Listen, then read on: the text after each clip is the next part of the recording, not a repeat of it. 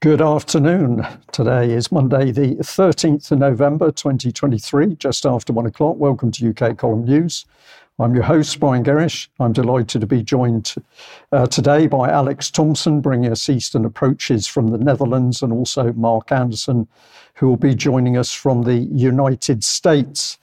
I'll just say as a start to this news that, my goodness, emotions are very high in this country. And of course, the weekend, a lot of people are focused on London to see what was happening. We've just picked out part of that to comment on, and we've got 3 little video clips to open here, just to have a little look into what was happening around what we might loosely call veterans and what they were doing. Let's have a look at the first clip.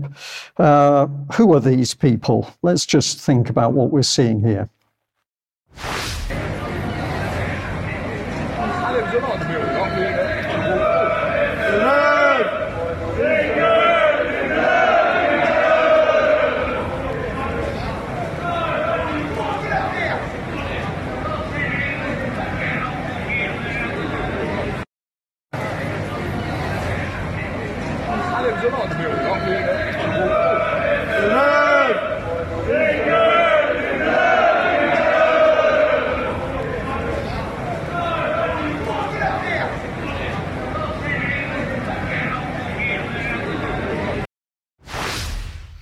Now, we obviously played through that little clip twice just to get the effect of the noise, but as I watched it, my mind was taken back to the days when we used to have problems at football matches. I'm not sure who these men are. Are they veterans? Are they not? What was their intent? But just for you, very quickly, Alex, as a quick comment, what was your feeling about what was happening there? Well, of course, I've been out of the country for 15 years, but I too am put in mind of the 80s, very early 90s. You know, the cries of England like that, due to social change and fiddling with people's heads, have just really declined to a fraction of what they were. There's a sense there of recreating an atmosphere of a generation ago. I'm not accusing the men in the picture of anything, but it's something you don't see anymore.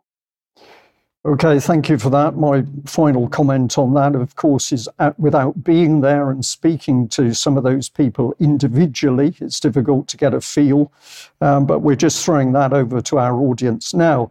Perhaps those sorts of men get accused of things that they're not actually guilty of. Certainly some of the established media tried to say that there was violence at one particular incident against the police, which turned out not to be true. Let's have a look at the clip here.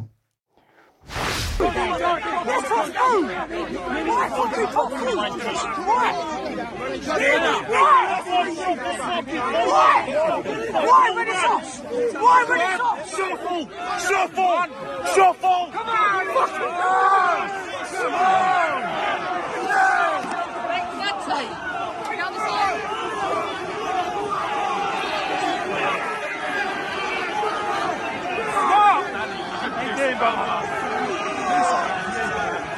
It's no reason. It's done. There is none at all.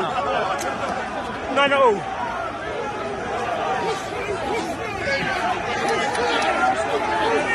I know. People eating. Oh, there you go,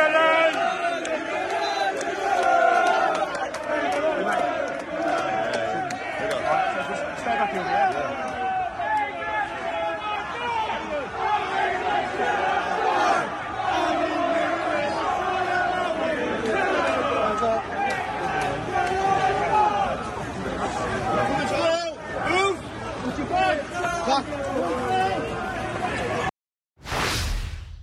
Now, the key point here is that some of the mainstream media tried to say that the police were assaulted in that clip, although the clip itself shows the police were pushed aside, but I would say not directly assaulted. So whatever we think about that crowd, their actual actions might have been forceful, but overall we could say they were peaceful. But who are they? What was their real intent in being there? If they were passionate, are their passions justified? Are they frustrated they haven't got a voice? There are many questions to be asked, which of course the established media is not asking. Let's have a look at this wonderful veteran. I don't know this man's name. I'd like to know, but I thought that this was an absolutely fantastic little clip by a veteran. What a lovely morning in the nation's capital. Just arrived on the train, making my way over to Westminster. Now, if I was here as part of the Free Palestine march, not a problem. But as an ex-serviceman turning up today, I've been labelled as a far-right yob. That's what I've seen in the press this week. If you label me, you negate me. But do you know what?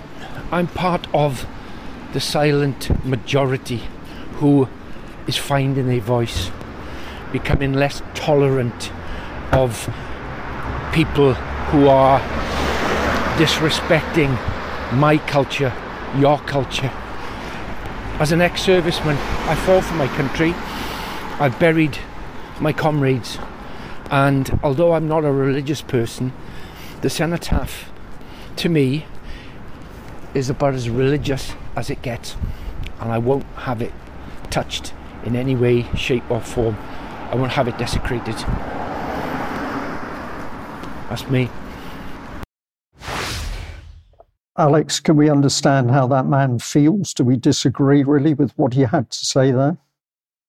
I cannot disagree with anything that this Welsh veteran says. The cenotaph, with its 1920 inscription on it, "The Glorious Dead," to my mind, is desecrated by the people in the building slap bang in front of it, the Cabinet Office, the hub of the British government, who commit treason after treason on our armed forces and every other branch of government.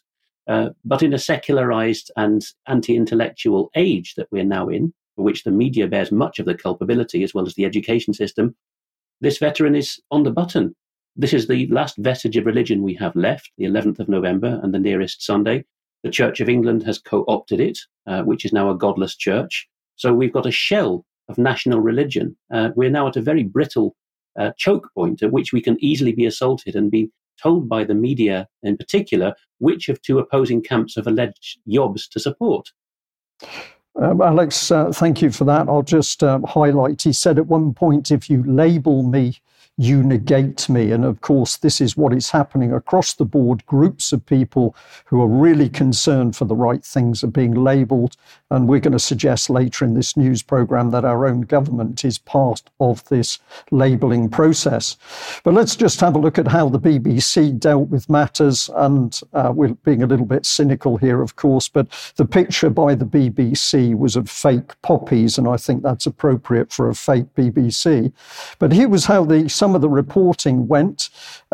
Sky News put out a breaking where people were supposedly assaulting the police. That was untrue, and that post was deleted.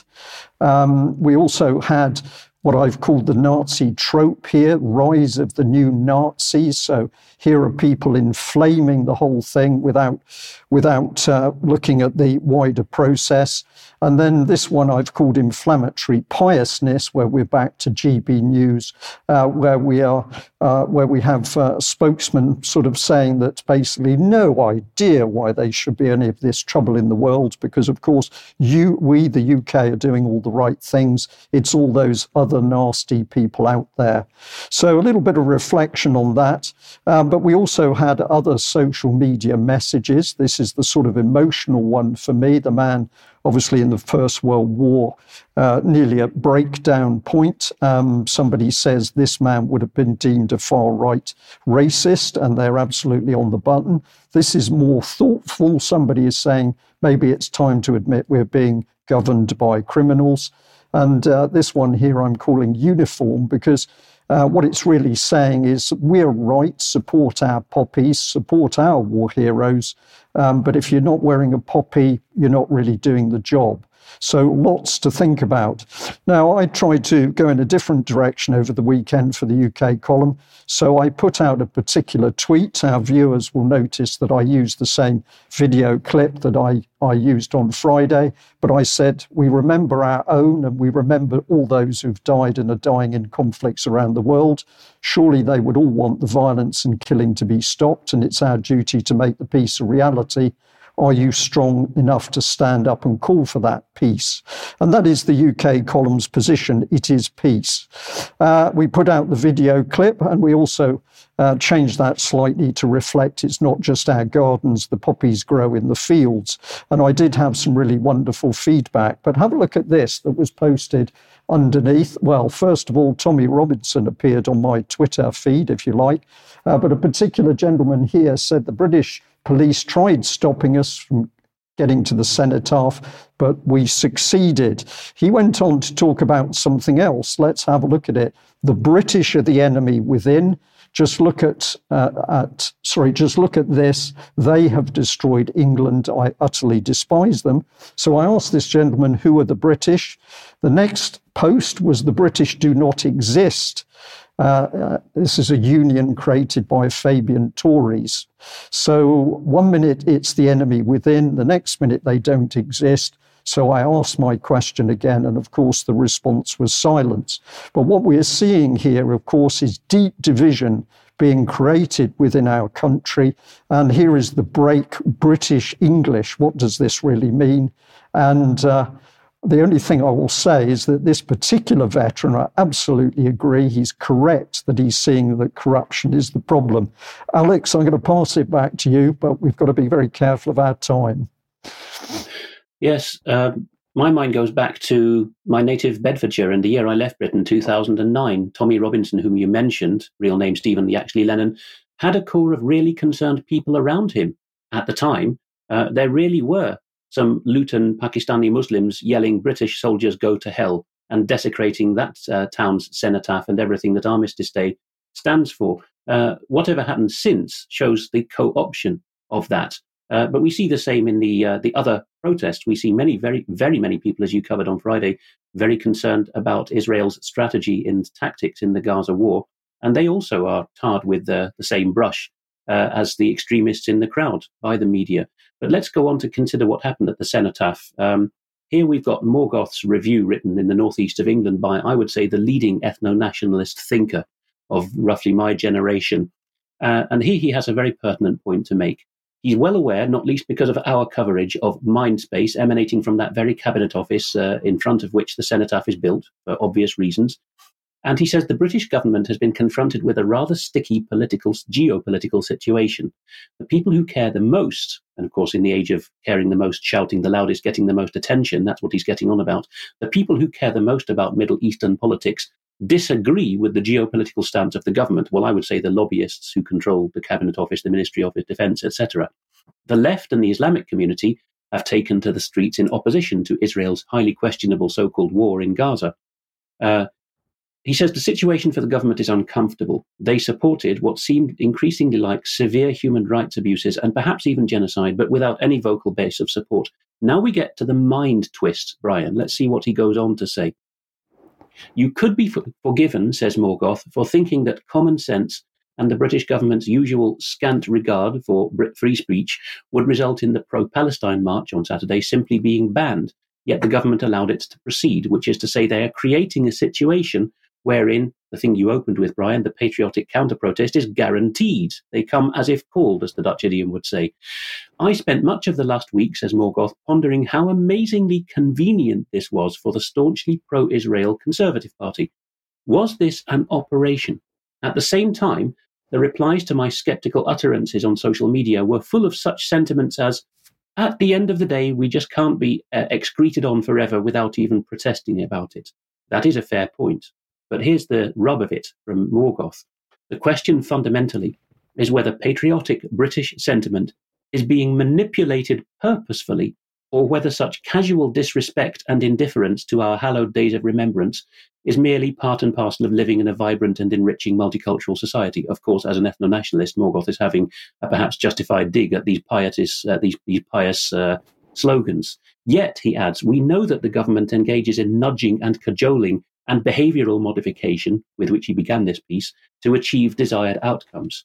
We live, concludes Morgoth, in a sort of unreality, within a paradigm wherein it is almost impossible to know whether an event or crisis is organic and authentic, or entirely fabricated and manufactured. And he compares the reality of life now with the Truman Show, I'll hand it over to Mark for a brief comment before I go on with my next segment, because I see that he was wanting to come in with thoughts on the Welsh veteran. I was reminded of a book by Peter Hitchens called The Abolition of Britain. And I was digging through my files, and I found a review I wrote for it in an Indiana daily paper back when I was in the conventional press. And I think while I didn't agree with all of Peter Hitchens' points, I think we're seeing some of the main points come true here. It's as if Britain itself is being abolished.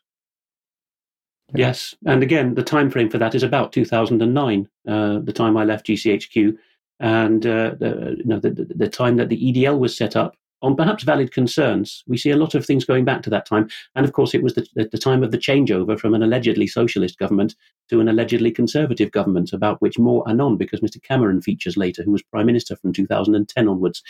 Well, a very important article indeed, which has gone up on our website, is going to be the feature of the next segment. And I urge our viewers to break the habit, perhaps, of just viewing and really pore over this article, print it out or read it on a device calmly, have it read out to you by somebody or by a computer, and really digest it. He's asking in the Constitution section of our website, which is a unique strength of UK Column, I would say, he's asking regarding war powers, because the next stage is committing troops to Israel, of course.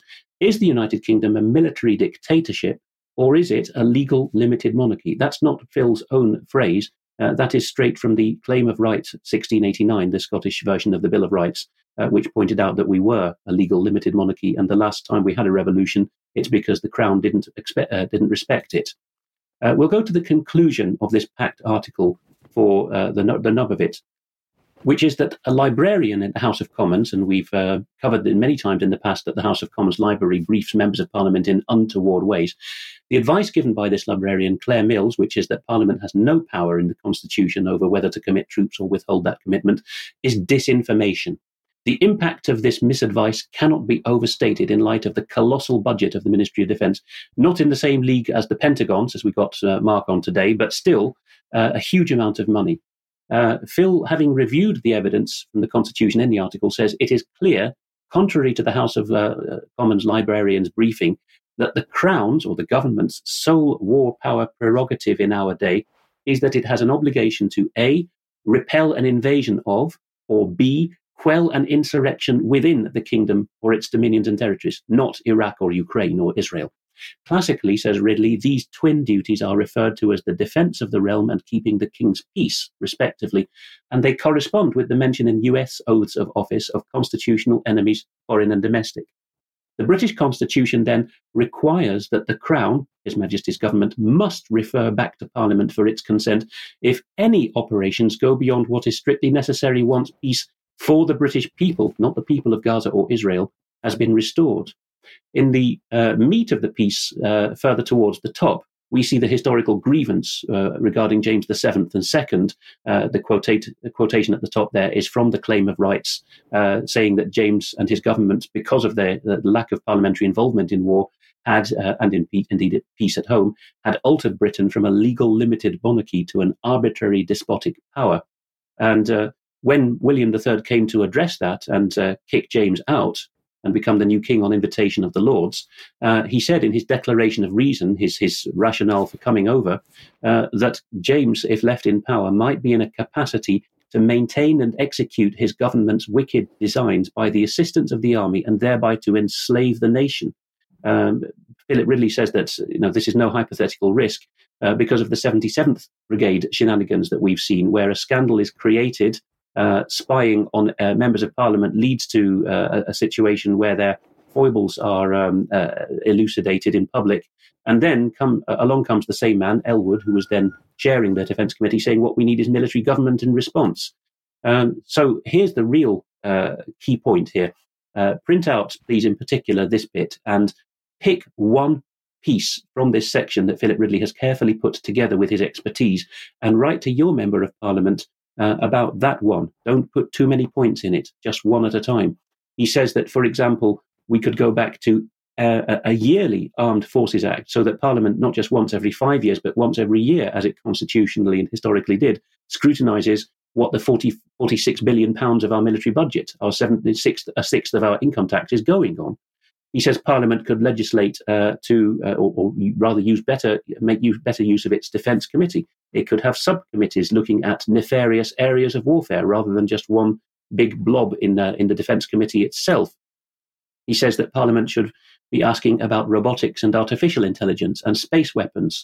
Now, with China and Israel getting in on the act, we are in the age of space weapons, let alone the US Space Force, which is very secretive about what it does. But Britain's in there too. Phil says, crucially, that only Parliament, forget what their librarians tell you, which is proven wrong in this article, only Parliament can carry out this scrutiny, because it's by statute, which is Parliament's domain, that we have classification of state secrets. Parliament can overrule a classification, set it aside, quote things in Parliament with the Speaker's permission without being tried for giving away state secrets. And he points out that 77th Brigade's role was exposed largely by UK column, and that this may have led to Tobias Ellwood resigning from that role on the committee. So plenty of detail there that needs to be got out. And I just implore people to select one of those points and ask their member of Parliament, why aren't you doing this? And don't be satisfied with a fob off. As we often say, go to the constituency chairman or chairwoman of their party that put them in the post if they tell you to get lost or don't reply, and say, I am not satisfied with this failure to engage with the electorate. Alex, thank you very much. Did you have one further? I think you had one further slide to cover. Yes, this is quite important too. Nobody will confirm nor deny, says Phil Ridley, whether Ellwood was in active service with the army when he was chairing the Parliament Defence Committee. And this reminds us of Mike Robinson's opinion piece. I think it's still on the homepage under Editor's Choice. Members of Parliament are not entitled to a private public life. This is another of the things that we'll be told, go away. What our defence ministers and members of Parliament do behind your back is none of your concern in foreign combinations. Read Phil Ridley's article. There's enough historical precedent to show that up for the bunk that it is. Okay, Alex, thank you very much for that. Well, I'll just say that UK Column News today is encouraging people to think that groups within society are being played.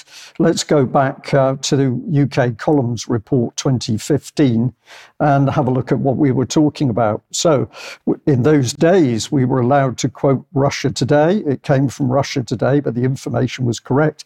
The headline was Degrade, Deceive, Discredit, Psychologists Condemned for Aiding GCHQ manipulation techniques. Struggling over that one, apologies. And this was the depth of it. We had a psychologist, Mandeep Dharmi. Psychologists work for GCHQ Deception Unit inflames debate amongst the peers. And a little bit of information on it is that what was this all about? Well, the words tell us discredit, promote distrust, dissuade, deceive, disrupt, delay, deny, denigrate, degrade and deter. So these are not terms to bring people together. These are terms to split people. Which initially we were told this was techniques to be used on our potential enemies or enemies. But of course, what then became apparent is the very same techniques were going to be used on domestic groups that the government didn't like. So UK Column warning people that this was going to happen back in 2015. And GCHQ apparently said the agency is aware of the responsibility comes with the nature of its work. And in addition to the legal accountability, we also take ethical considerations surrounding our mission seriously. Alex, I'm just going to give you 10 seconds, but when I read that paragraph now, I want to cringe and I want to laugh because I can't take this statement seriously. Thousands of people working at GCHQ in my day in the 2000s did take it seriously. Not all of them were naive, but I wasn't aware then of the deceit that goes on at the level of legal advice and the parliamentary and cabinet office hobnobbing that goes on there. In particular, I think of one jumped up lad of my age wanting promotion who, when all this stuff was happening in the mid-2000s, called it shaping the environment, admitted that it wasn't intelligence, knew that it had no statutory footing at all, and said it's illegal, but we're going to do it because it's exciting and it will probably be retrospectively legalized. Okay, thank you for that. Well, if we put a bit of meat on the bones in our reports back in 2015, this is some of the stuff we covered. So here's GCHQ, the art of deception. There was more to it. I'll let you freeze the screen so that you could have a look at this one's called Gambits for Deception. But we've also got The Guardian here in 2015. British Army creates team of Facebook warriors. And this, of course, was highlighting what was coming with 77 Brigade. And of course, 77 Brigade boasted that it was going to be supporting the government in surveilling the population during COVID. This is a little bit of historical track record. Report with The Guardian, recruited by MI5. The name's Mussolini.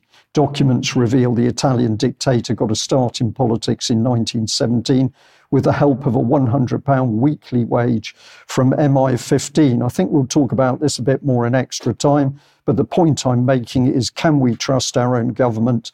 And it appears historically and in the present time, no, we can't. Here's another article that we reported about a summit at a discrete location. And we've got big names. So we've got Apple and Google meeting with former CIA and also GCHQ personnel. Of course, no minutes of the meetings. We've got to simply trust these people. They've got their best interests at heart for us. We go on. We had the government clamp down on free speech in Leveson.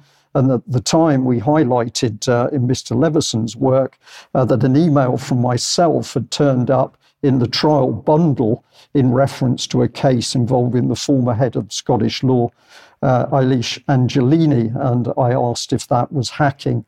And of course, if we think back, UK Column's also given a lot of detailed comment about warnings by the Chief Constable of Devon and Cornwall in this place, where he said it's fatal to let the Secret Service into the area of ordinary crime. So we've got fully qualified people desperately worried at the encroaching power of the state and secret services. Again, I'm going to let you freeze the screen on this, but here we're also warning about the UK government's involvement in torture in Guantanamo Bay and elsewhere around the world. But we, the population, are told to trust our government.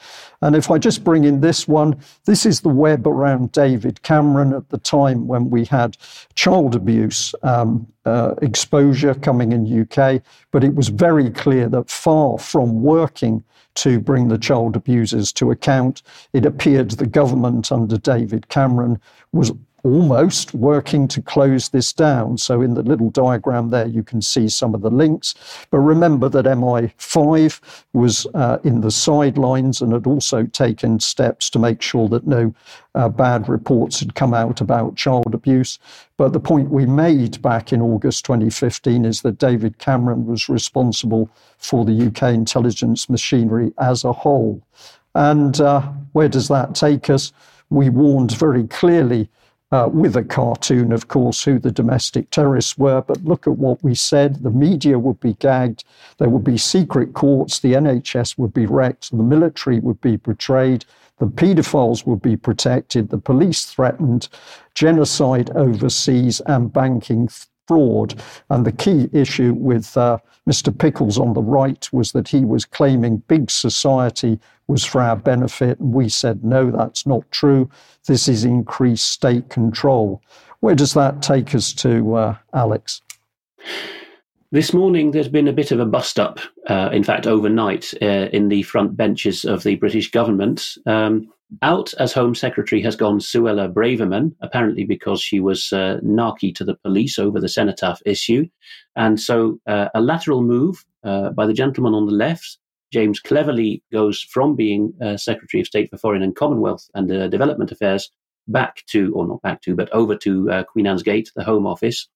This leaves a bit of a gap for Foreign Secretary, including the huge development budget now, which we're very concerned about at UK Column for its what it's used at. So former Prime Minister David Cameron, rather unprecedentedly, is coming back, not as Prime Minister, but as something slightly below that, Foreign Secretary, for which, of course, because of our parliamentary conventions, he had to become a parliamentarian again. He's resigned his seat as a member of Parliament, as did previous members of Prime Ministers who left in a hurry, like Blair. They didn't want to see out their terms. So Cameron did resign, but he's now being given a baronetcy by the dint of the Prime Minister imploring the King So one wag has suggested that he will take the title of Lord Cameron of Ham. I'm not sure what his title will be, but watch this space, because our constitutional writer, Philip Ridley, will be educating our audience with some vital further points on this. Why is it that everyone who is a minister of the Crown has to be a parliamentarian? The last Foreign Secretary who wasn't an MP 40 years ago was Lord Carrington, a very questionable man. But since then, the convention's been you have to be a member of Parliament. So the Foreign Office will only have a junior spokesman in Parliament, in the House of Commons. Thank you, Alex. Well, extraordinary and I'm going to say frightening that Cameron should be coming back into politics. But we've also had rumours that Tony Blair was going to be the ambassador for peace for Israel. So that should fill us with combination. Now, let's bring Mark in. Mark, you're going to talk to us about decarbonising the world. Indeed. Just one moment. Yes, that what you're saying there is almost suggesting that maybe on our side of the pond, Obama or Clinton will come back, in which case I'll really be terrified. We'll see what happens, right? Yeah, what we have here is the Infinium website, a technology website, and something very strange is happening. And today's report by myself will delineate that. All of a sudden, just within the last couple of months especially, we're hearing the word decarbonize, along with the words climate breakdown, very catastrophic, very chilling, gloomy kind of projections. And so with decarbonization in a world wall-to-wall with carbon-based life forms, how do you decarbonize? Well, they don't fully explain that.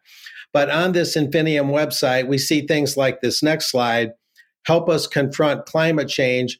More than 25% of the world's harmful CO2 emissions, CO2 being a gas of life, are generated by planes, ships, and trucks that move goods and people around the world. Well, that's extra CO2, they say, from these emissions.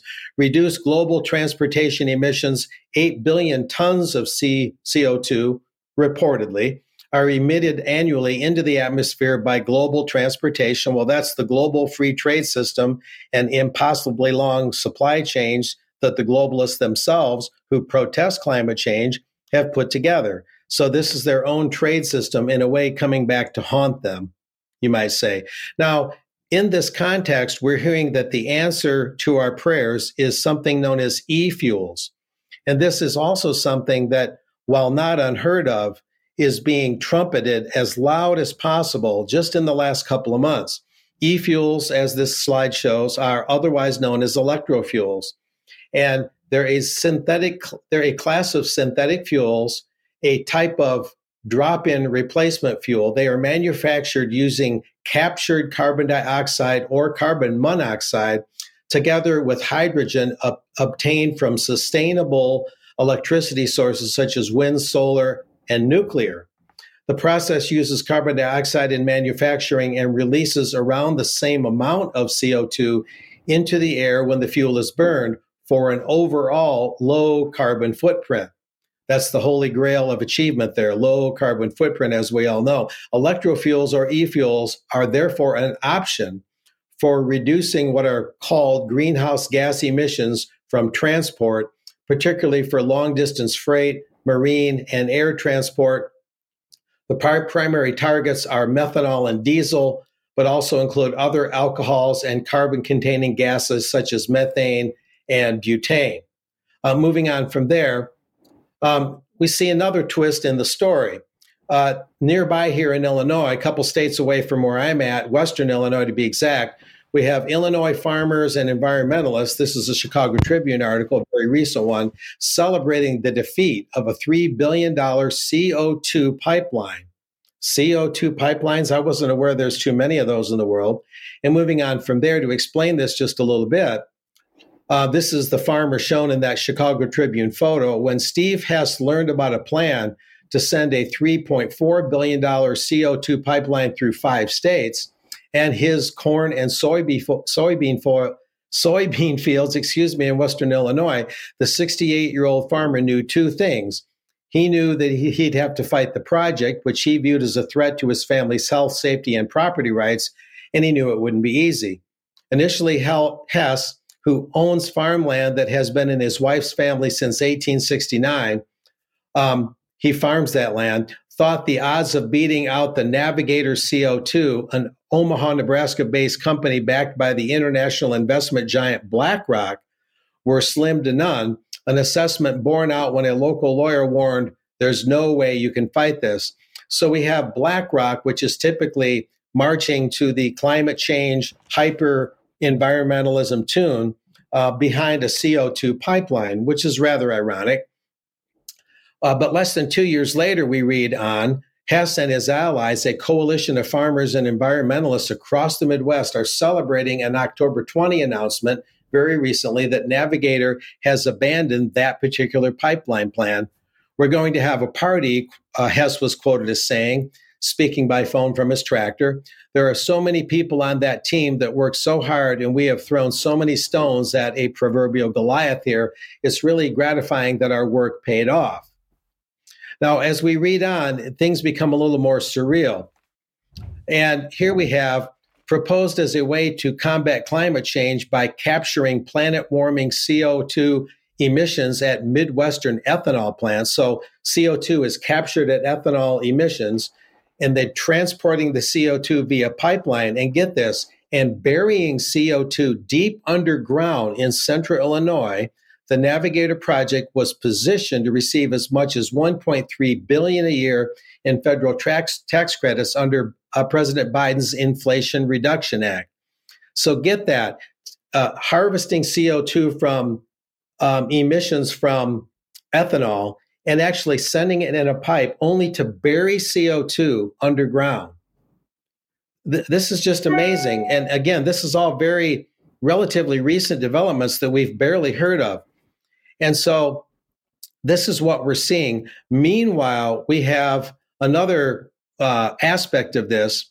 And in this next slide, we have the father of global warming. He's known as, in fact, as the godfather of global warming, going back to the 1980s.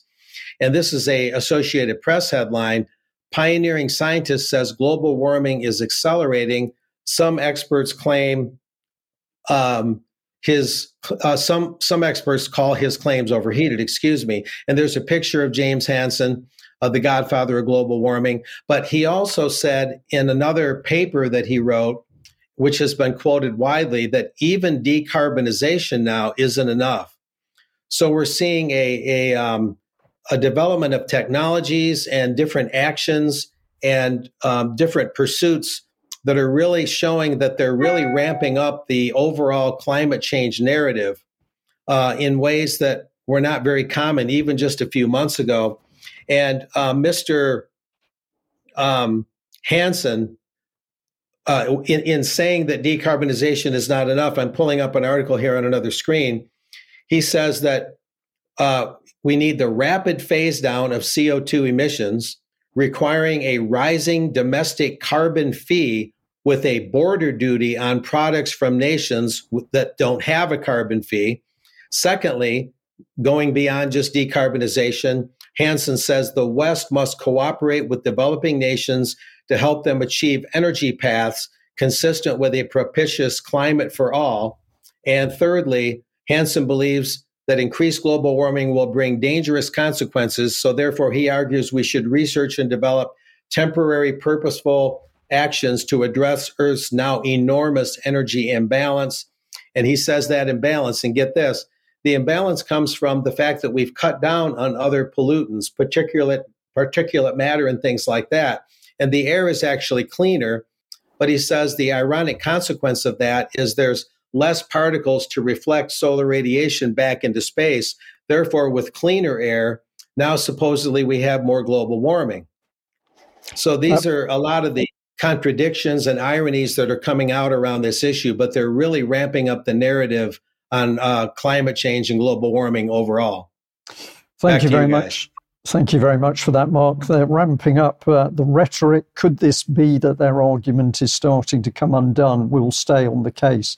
Well, we'll say to our audience, if you like what we do, please join UK Column. Please become a subscriber because, of course, it's the subscriber base that keeps us going. We can only do what we do with your financial support. So have a think about that. And of course, you can join in the community. You can also help us by purchasing something for the shop. And also, we just like to point you at the annual lifetime membership, which you can buy as a present for somebody else and encourage others to get involved with UK Column. So you might like to think about that. And of course, we say, please share the information, because the whole point of what we're doing is to get the word out far and wide. Now, we've had a number of emails over the last few weeks. Some of them are quite tough, and we're big enough to take those tough emails. But I just thought I'd put one up today where somebody was giving us some praise. And Mike Walsh says, very powerful show yesterday, Brian. UK Column is simply the best news programme out there. Wishing you and your family best wishes for this Remembrance Weekend. Well, of course, we don't think that we get it right all the time, but I am echoing back a big thank you to all the people who are sticking with us in these rather emotional times and giving us some credit for what we're doing. So, Mike, thank you very much for that. I'd also like to remind people we've got a very good interview with Roger Meacott, the vet. This is Debbie, coming out at 1 o'clock on the 14th, so watch out for that one. And I'd also just want to say a big thank you to people who've continued to send me lovely emails in support of Sam, this lady who was trafficked and then had her children taken. And I just wanted to highlight that if you go looking at migrant families being targeted, what you see is a pattern. It is not just UK, it's happening in other places. So on screen, I've got migrant families in Sweden accusing social services of kidnapping their children. And I can overlay that within Norway, unjust social services target immigration families. And of course, why do they target the immigrant families? Because they're inherently vulnerable. Now, where does that take us? I think it takes us back to you, Alex, and Ukraine. And just on the matter of migrants being targeted, the Smirnov family, ethnic Russians from Latvia, had their children stolen in the Dutch province of Gelderland by the local privatized so-called youth care facility. And that case was taken all the way up to the European Parliament. And in the same time frame, the same victim state, Latvia, had a meeting between its embassy in London and the family court, as we reported at the time, protesting vigorously that their nationals were having their children targeted for stealing. Now, in Ukraine, things are getting very desperate on the battlefield. In a moment, we'll have some quite harrowing video clips just to pre-warn people if they want to look away. First of all, though, the New York Times has this rather striking image of a group of women aged between their 20s and their 40s being trained, all volunteers, of course, doing it in their spare time, in how to set booby traps using grenades and tripwires. Here's the New York Times' banner for it. If not me, who? With so much in the war against Russia hinging on refilling the ranks of soldiers, we see that they're scraping the bottom of the barrel with conscripts now. Efforts are underway to draw more Ukrainian women into the army. And they quote a woman of the remarkable age, really, for volunteering, of 46, Olha Bakhmatova, who says, okay, there's something wrong with you, whether man or woman, if you want to fight in the trenches. But now she says, I understand. I read that, Brian, as now that the mind control has worked on me enough, I have had my opinion flipped. And she suddenly gets it. If not me, then who? Then go and volunteer.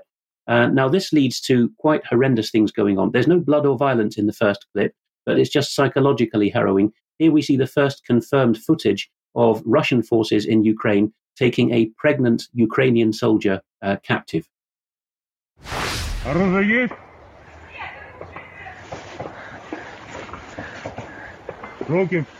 Руки подними. Пойдем только медленно, не спеши. Серега, контроль. Не дергайся.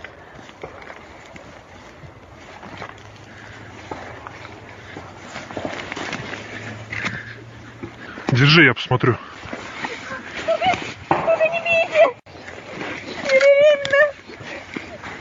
Ты что тут забыла, беременная?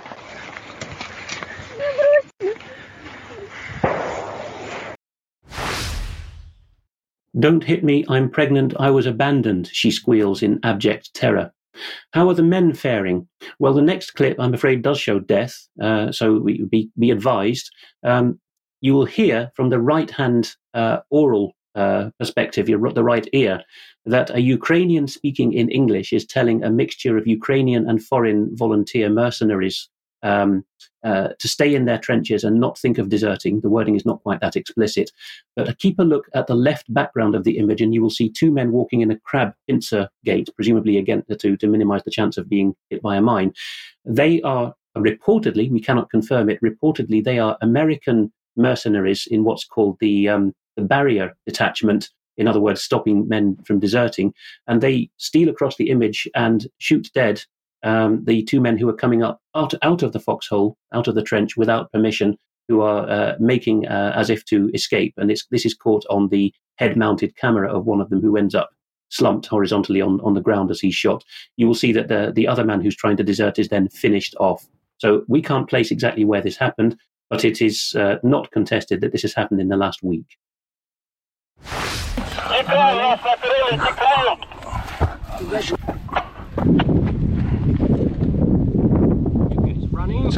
Okay, guys. Good. Whoa. Are you okay? Anybody wounded? Don't wait here, minefield. Go back to the position because there is a cast. Go. Hold back. Hold back. Stop.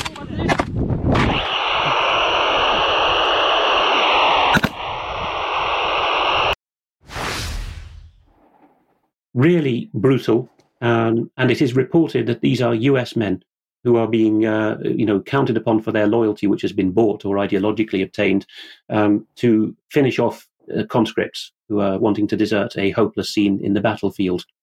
What's been happening in the meantime in Brussels? The European Commission, the bureaucratic or executive arm of the EU, has announced in a press release of Wednesday last week that it has adopted the annual enlargement package, which sounds a very questionable thing, but is just the standard European language, EU language for policy papers each year on who gets to join the club. And the EU has decided that the front of the class this time are Ukraine and Moldova, and then behind them are various other European countries, Eastern European fringe countries, Georgia, and various Balkan countries. But Ukraine and Moldova have been such good pupils that the Commission has recommended, this has to be ratified by Council and Parliament, that accession negotiations now formally begin. So the Ukrainians are looking at formal EU membership before too long, including the Moldovans with the frozen conflict in Transnistria with its Russian bases and presence. This is going to get quite sticky.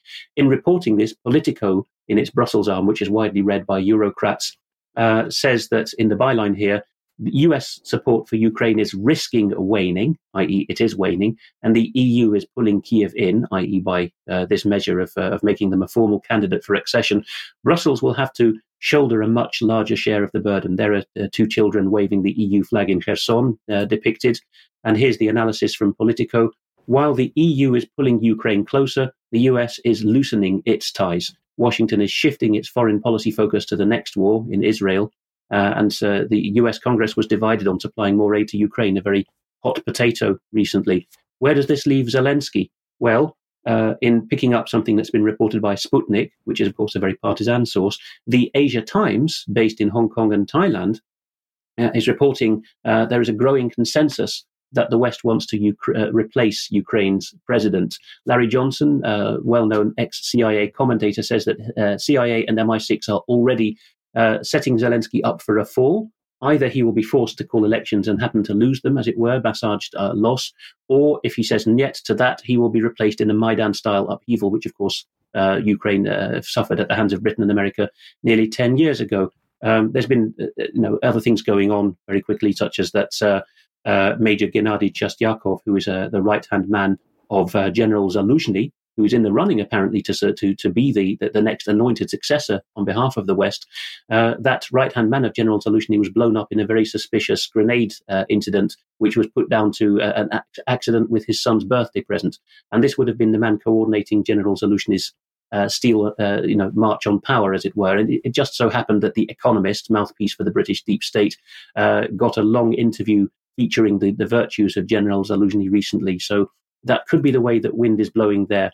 At the end of this segment, Zero Hedge, picking up on the Washington Post, a big establishment newspaper in the US, of course, reports, and the show notes will have the link to the Washington Post piece behind a firewall and also to the Zero Hedge cover story, that the Washington Post has dropped a bombshell on the Nord Stream issue. Now we've got the naming of a colonel, Roman Chervinsky, as apparently the Ukrainian special ops man who oversaw this. Whether he's a fool guy or not, it remains to be seen. But one of the system papers, the Washington Post, has decided to finger him. And this could again be down to this deniability that Zelensky could say, I didn't order Nord Stream, but Chervinsky, being one of Zaluzhny's men, could be then set up for the fall. Alex, thank you very much for that commentary from people watching UK Column News today. Is it's so difficult to keep up with what's happening in the Middle East and Ukraine. And of course, this is part of it, isn't it? How do you control the mind of the population? Well, they're confused. They don't know which bit to look at. But of course, what we should be focused on is the men and women creating and prosecuting these wars overseas. Despicable. We've now got pregnant women on a battlefield created largely by the West. Mark, let's bring you in, because while all this is going on, of course, we should make sure we're paying attention to the growing power of urban leaders. The global cities thing is moving on. It's been going since 2015 in earnest. I've been covering it since 2016. Today is just a basic update. As of today through Wednesday, the Chicago Council on Global Affairs, that's the former Chicago CFR, is having its annual Pritzker Forum on Global Cities. That's the same family as J.B. Pritzker, the governor of Illinois. Lots of money there, Hyatt hotels, lots of other wealth. And this year's program and theme, as we're seeing here, is Harnessing AI Tools for Urban Leaders, November 13 through 15, Chicago, about 90 miles that way across the big lake. And here's a little bit of information just to put a little frosting on the cake. Artificial intelligence is reshaping our world. I've reported on this before a little bit. It can help efficiently deliver social services, maybe even pizzas, right? Identify workforce trends and necessary skills, and provide localized climate predictions. How convenient. But without ethical and transparent use, that's true, AI can easily exacerbate inequalities, intensify surveillance, you think, and imperil democracy. Now it's incumbent upon leaders at all levels to intentionally leverage AI's potential and internationally for the good of society and the planet. This type of impactful leadership is only possible when great minds, they're talking about themselves here, when great minds are converging to share experiences and build a collaborative future. Such humility. That's why today, tomorrow, and Wednesday, the Pritzker Forum on Global Cities will host Harnessing AI Tools for Urban Leaders. Do not miss this opportunity, etc. And if I can't get there in person, say tomorrow or the next day, I believe they're going to live stream it. And sure enough, stay tuned next week for video clips from the Global Cities Forum, Harnessing AI. I'll have something for this, something on this next week, gentlemen. But we have to keep in mind what the Global Cities movement is about, and that's to give municipal leaders powers beyond their normally delegated city charter powers, beyond their normal municipal powers, and get them directly involved in national and even international policy making, which is constitutionally unsound and basically unlawful. So there's a lot going on in terms of bending the rules of civics and bending the rules of constitutions going on here. And that's the bigger picture. And then we just look at the individual topics being discussed and how the dynamics work. So much more next week. Okay, Mark, thank you very much for that. And something very much for our audience to keep their eye on this growth of the rules-based international order and the power that's now being given to the city-state over and above the sovereign nation-state. Alex, let's bring you back in, and the subject's Washington and matters around Washington. Just down the road from Washington, D.C. Is the closest thing the United States has to a city-state, the mini-state of Delaware, not quite as small as Rhode Island, but one which has decided to turn itself into a special kind of jurisdiction where all kinds of nefariousness and tax breaks happen.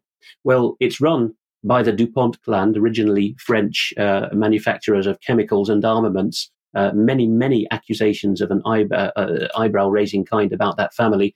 But the Bidens moved from Scranton, Pennsylvania in Joe Biden's father's time to Delaware for work. And Zero Hedge, again, doing its service of picking up on what the Washington Post is saying behind its paywall, correctly reports on this as follows. As the mainstream media turns on President Joe Biden heading into the 2024 election, the backstory to that is that the Obama clan, I think, wants him gone because he's an embarrassment. The Washington Post decided to bring to prominence a little-known connection between the Bidens and the DuPonts, which I won't go into. It's a yawnsome detail of how the social climbing Bidens managed to get themselves into an exclusive East Coast golf club. But how does Zero Hedge headline this?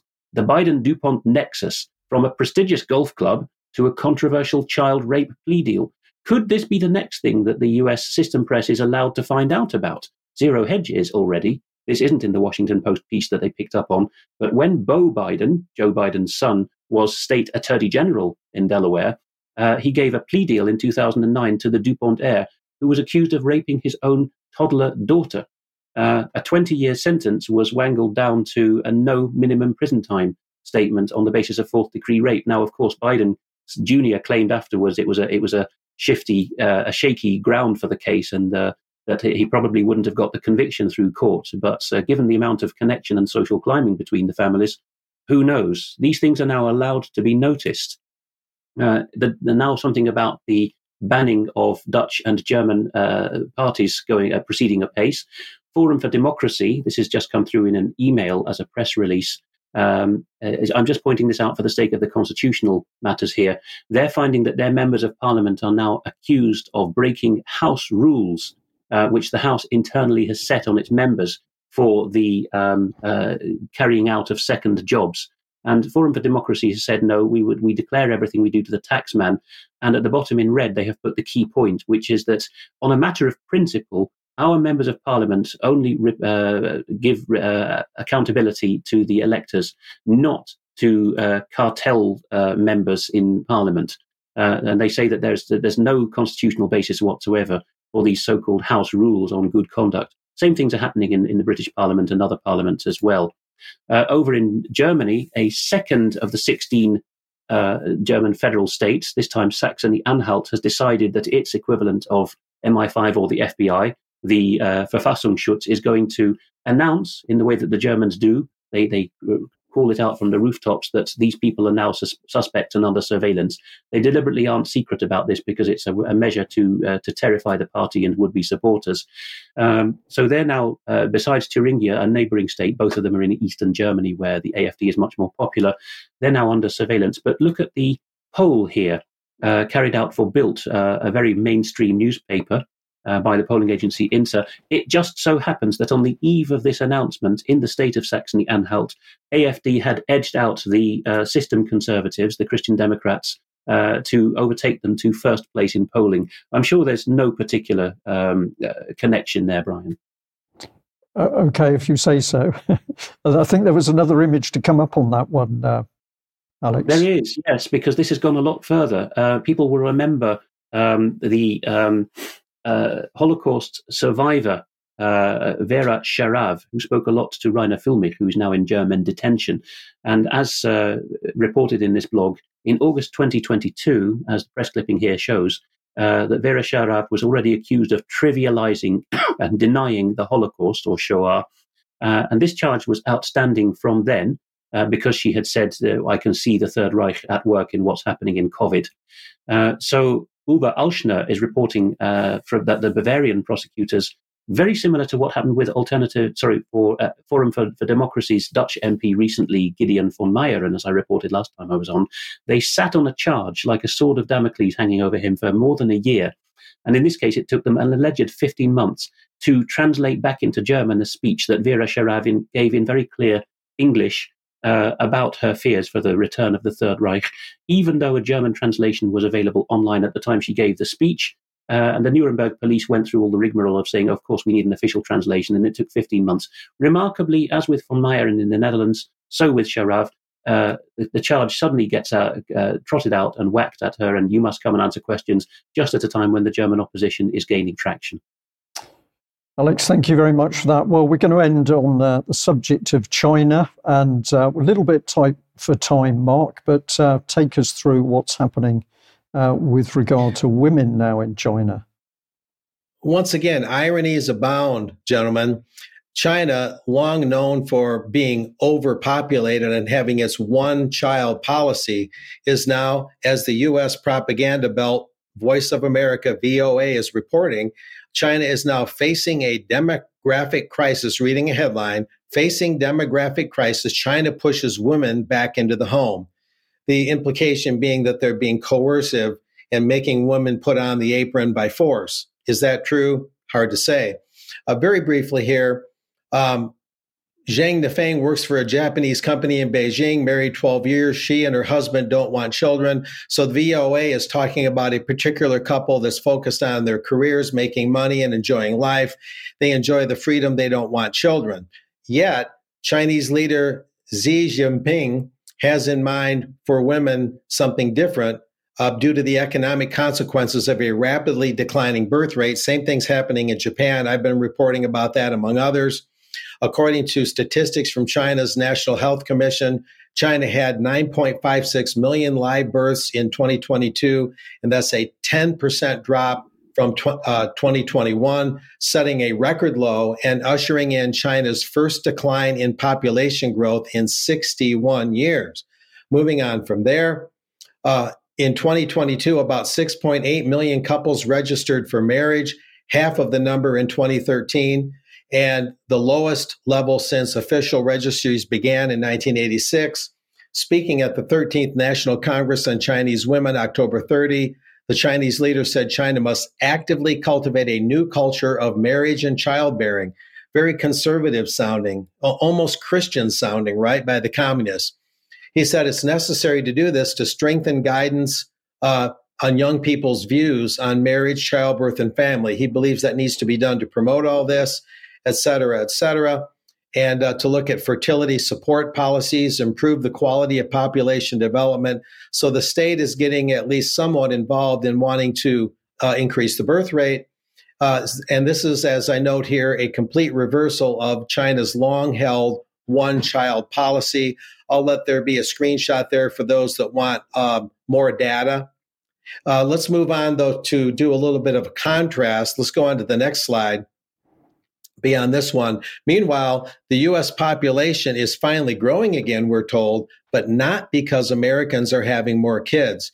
Indeed, very much the opposite in the so-called Christian established nation of the U.S. Very much the opposite has been happening. And we see now that Roe v. Wade didn't do so much to trim the outright killing of children through the abortion industry. Here we have New York Times reflecting the Guttmacher Institute.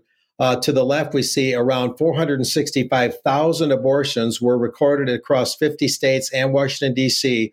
in 6 months of 2020. Remember, Roe v. Wade was overturned in June of 2022.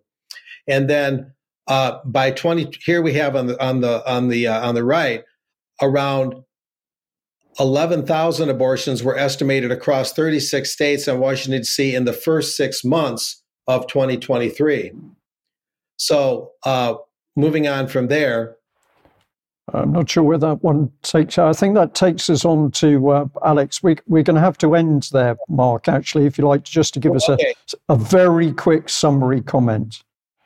But basically what's happening is the U.S. is going the opposite direction of China and decreasing its birth rate to near zero while China is trying to increase it.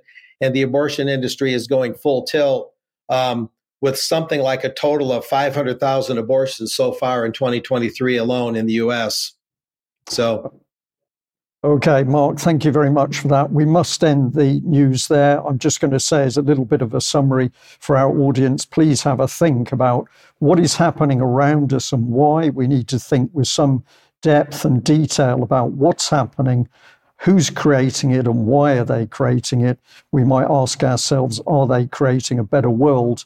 And for me, it's obvious they're not. So if you want to judge other people, don't lump them together as a group, judge them as individuals by what they say and what they do. That is a good approach to really get to the bottom of the people causing this terrible trouble and violence and killing in the world by their own deeds and their words. We'll leave it there. Thank you very much for joining us. And a huge, huge thank you to all of the people who are supporting UK Column. Thank you so much. We'll leave it there. We will be back for extra in a few minutes, so stay with us if you're a subscriber. We'll end there. Bye-bye.